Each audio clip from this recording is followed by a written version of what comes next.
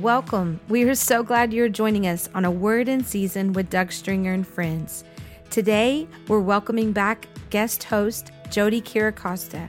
Jody is the Vice President of Somebody Cares America and Somebody Cares International and has 20 years experience in disaster relief, humanitarian relief, and development with both Operation Blessing and Somebody Cares America.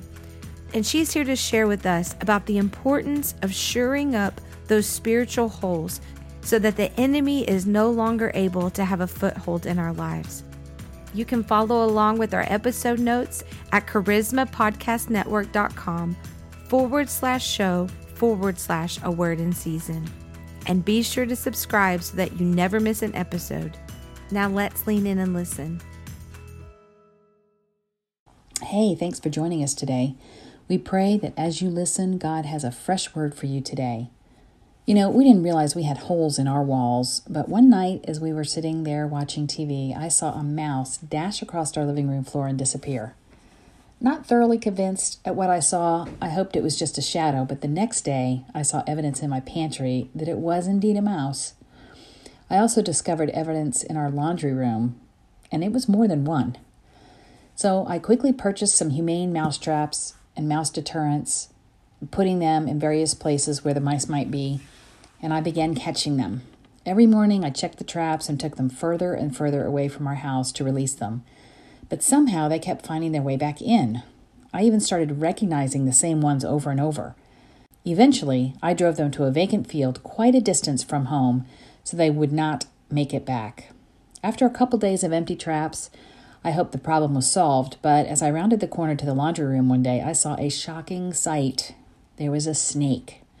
It was slithering into one of the traps, looking for a meal. I couldn't handle this one alone, so I yelled for my husband, and he came with tools to remove the snake from our house. Thankfully, it coiled up in the trap and got shut inside. That night, we tore our laundry room apart, looking for access points, and we found a few possibilities behind the washer and the dryer and under the sink, and we plugged them up good. So what does this have to do with living your faith?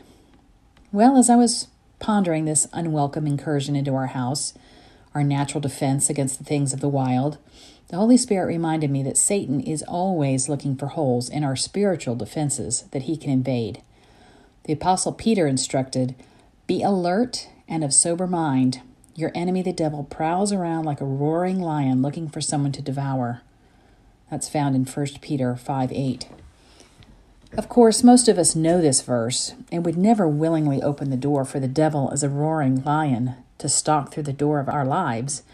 We rightly flee from overt sins like murder, theft, and adultery. Hopefully, we're also wise enough to avoid more socially acceptable sins like drunkenness, sexual immorality, lying, unwholesome talk, seething anger. Those sins are just as destructive, and all of them can give the devil a foothold in our lives. Paul explains this to the Ephesian church, saying, "Therefore each of you must put off falsehood and speak truthfully to your neighbor, for we are all members of one body. In your anger, do not sin. Do not let the sun go down while you are still angry, and do not give the devil a foothold. Anyone who has been stealing must steal no longer, but must work, doing something useful with their own hands, that they may have something to share with those in need. Do not let any unwholesome talk come out of your mouths, but only what is helpful for building others up in accordance to their needs, that it may benefit those who listen. And do not grieve the Holy Spirit of God, with whom you are sealed for the day of redemption. Get rid of all bitterness, rage, and anger, brawling and slander, along with every form of malice." That's Ephesians 4, verses 25 through 31. As we know, the devil comes to kill, steal, and destroy. It says so in John chapter 10, verse 10. So giving him a foothold in our lives will allow various kinds of destruction and loss. First and foremost, he will attempt to destroy our fellowship with the Heavenly Father. But he goes far beyond that, wanting to destroy our health, our relationships, steal our joy and finances, kill our God-given visions and dreams, and in every way possible wreak havoc in our lives. Genesis 3:1 gives us a warning about Satan, depicted here as a serpent, saying, Now the serpent was more crafty than any of the wild animals the Lord had made. And in Genesis 4:7, God explains that when we do not do what is right, sin is crouching at our door. You see, the devil is always looking for a way inside. But it's not only the big, overt sins that open the way for Satan to creep in and begin a campaign of destruction. He will take any opportunity. So we must also be alert to the little things that open us up for pesky issues, like the mice in our house, that if not dealt with, is an avenue for the serpent to slither in and cause bigger problems. Rodents in the Bible laid waste to impregnable cities, and some historians say were used to rout an entire army. Mice overran the Philistine strongholds of Ashdod, Ekron, and Gath, if we look at 1 Samuel 6:5. And some believe the angel of the Lord used mice in the camp of Sennacherib's army to spread a plague that killed them all, 185,000 of them. And that's found in 1 Kings 19. Suffice it to say, no one wants mice infesting their home, so every crack and every hole must be shored up. Now, let's look again at verses in Ephesians 4 to see what else can open a way for the devil to gain a foothold. The Apostle Paul highlights several things we should be doing. Speaking truthfully, doing something useful with our time, sharing with those in need, building others up. These are active ways to show love for others. And not doing those things constitutes the sin of omission, which is still sin. Proverbs 3:27 instructs us, "Do not withhold good from those to whom it is due when it is in your power to act." So not doing so is on a consistent basis can leave a crack for Satan to exploit. Ephesians 4 also tells us to rid ourselves of all bitterness. Bitterness begins as a seed, but it can quickly overtake our thoughts, our attitudes, our actions, and our motivations. It can take root if we dwell on the ways life did not go as we thought it should, or someone else received a privilege or a benefit or a promotion we think we or a loved one deserve. Even when the results of an event are not righteous or fair, we cannot harbor bitterness. But we can pray.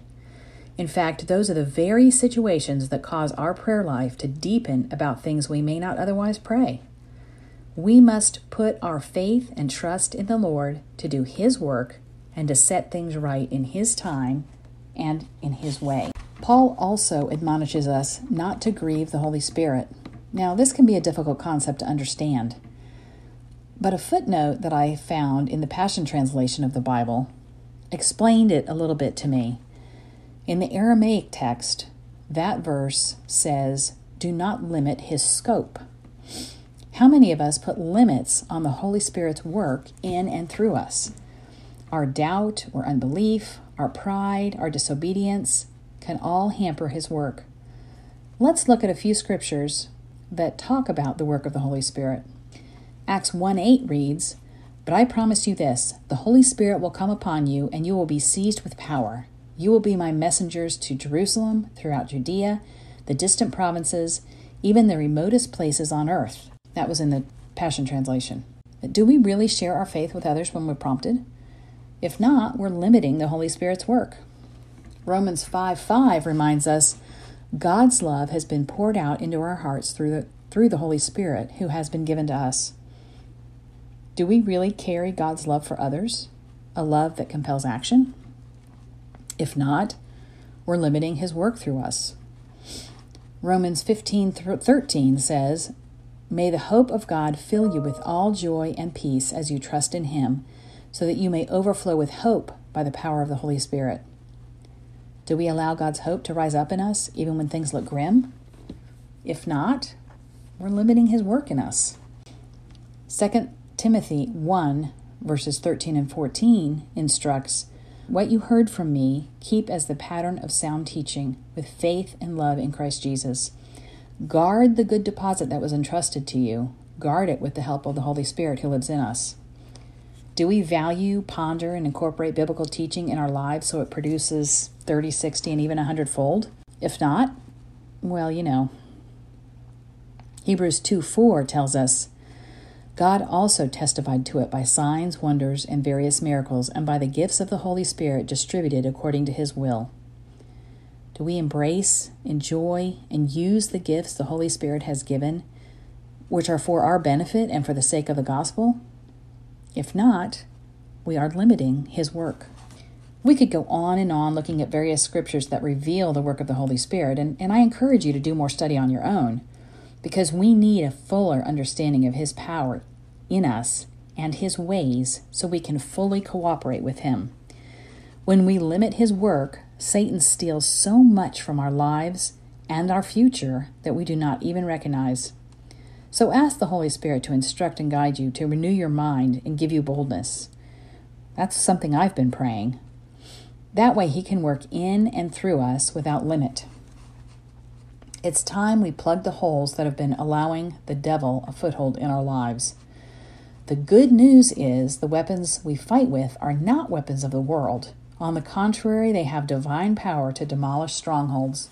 That's 2 Corinthians 10:4. And it has divine power to demolish the footholds of the devil. True repentance is a powerful weapon in the arsenal of the believer. When convicted of any sin, be it an outward transgression or an integrity of the heart, we must be quick to repent. The Apostle Paul tells us that godly sorrow brings repentance that leads to salvation and leaves no regret. That's in 2 Corinthians 2, verse 10. True repentance, which entails a turning away from sin, plugs the holes in our lives so Satan can no longer have access. When we repent, we have no regrets. 1 John 1:9 promises if we confess our sins, He is faithful and just and will forgive us our sins and purify us from all unrighteousness. Another important element is giving forgiveness. Paul implores us to be kind and compassionate to one another, forgiving each other just as Christ, God, forgave you. Ephesians 4:33. Since this comes immediately following the passage in Ephesians that reveals how the devil can gain a foothold, we can be sure there's a link. Unforgiveness breeds bitterness, anger, and rage, but forgiveness frees us from those things. Forgiveness closes the door on Satan's work and also opens doors for the gospel. In Paul's second letter to the Corinthian church, he extends forgiveness to some who had caused him grief. He writes, "Anyone you forgive, I also forgive. I have forgiven in the sight of Christ for your sake, in order that Satan may not outwit us, for we are not unaware of his schemes." That's in 2 Corinthians 2, verses 10 and 11. And then verse 12 says, the very next verse, that the Lord opened a door of ministry for Paul in Troas. Now, let's take one more look at Ephesians 4. Paul is describing love. 1 Corinthians 13 also describes love, and we see similar things. Love is kind. It keeps no record of wrong. It never fails. Doesn't that sound familiar? There's an amazing verse in the Old Testament that tells us love covers over all wrongs. That's Proverbs 10:12. Those 5 simple words are rich with meaning. First and foremost, God's love, acted out in Jesus' death on the cross, covers over all our sins if we confess that He is Lord and believe God raised Him from the dead. And that promise is found in Romans 10:9. Second, when we live a life of sacrificial love, we do not need to fret about undetected holes in our lives that give the devil a foothold. You see, when we love God with all of our hearts, souls, and minds, as it says in Matthew 22:37, we will know quickly when we sinned because we'll feel God's sorrow. We will also be quick to repent so there's no hindrance in our relationship with Him. In the same way, 1 Peter 4:8 says, "Above all, love each other deeply, because love covers a multitude of sins." When we love our neighbors as ourselves, we seek the best for them and will not allow rifts to develop in our relationships. Love is powerful. It's a salve that heals wounds and prevents anger from festering in our hearts. The Apostle John wrote, "Dear friends, let us love one another, for love comes from God. Everyone who loves has been born of God and knows God." That's in 1 John 4, verse 7. The Message Bible writes it this way: "Everyone who loves is born of God and experiences a relationship with God." If we have a relationship with God, we can be confident of gaining victory in our lives. Just read Psalm 60, verse 12. With God, we can gain the victory, and He will trample down our enemies. So love like Jesus. Love covers all the holes in our lives, keeping Satan at bay. And we, who have a relationship with God, can live in blessing and victory. Once again, Jody, thank you so much for joining us. What a powerful word for us to meditate on. Maybe today, like me, as you were listening to this message, you begin to think of places and areas that you have allowed a breach in the wall, that you need to go and begin to allow the Holy Spirit to shore up once again so that the enemy can find no holes in order to get a foot in. Maybe it's a hole of unforgiveness, a hole of pride. Let's just allow the Holy Spirit to reveal to us those holes in our lives, those holes in the wall that we've allowed a foothold of the enemy to come in. And let's, as Jody shared with us, let's practice true repentance. It's a powerful weapon, and it is one of the greatest gifts that the Lord has given us, to be able to come with a repentant heart, and that He would allow His love to cover a multitude of sin, His love to come and wash over us and renew us and refresh us, so that we can then go out and love others, so that we can have forgiveness in our heart, so that we could be kind and compassionate as Ephesians 4 tells us to do. So today, as we close out, I want to remind you again that we offer a 24-hour prayer line. You can call us or text at 855-459-CARE. Again, that's 855-459-CARE. You can also email any prayer requests or testimonies to prayer@somebodycares.org. Again, that's prayer@somebodycares.org. We hope you enjoyed this episode of A Word in Season with Doug Stringer and Friends, and ask you to prayerfully consider supporting the ministry at somebodycares.org or by texting your donation amount to 805-422-7348. Please join us again for A Word in Season with Doug Stringer and Friends.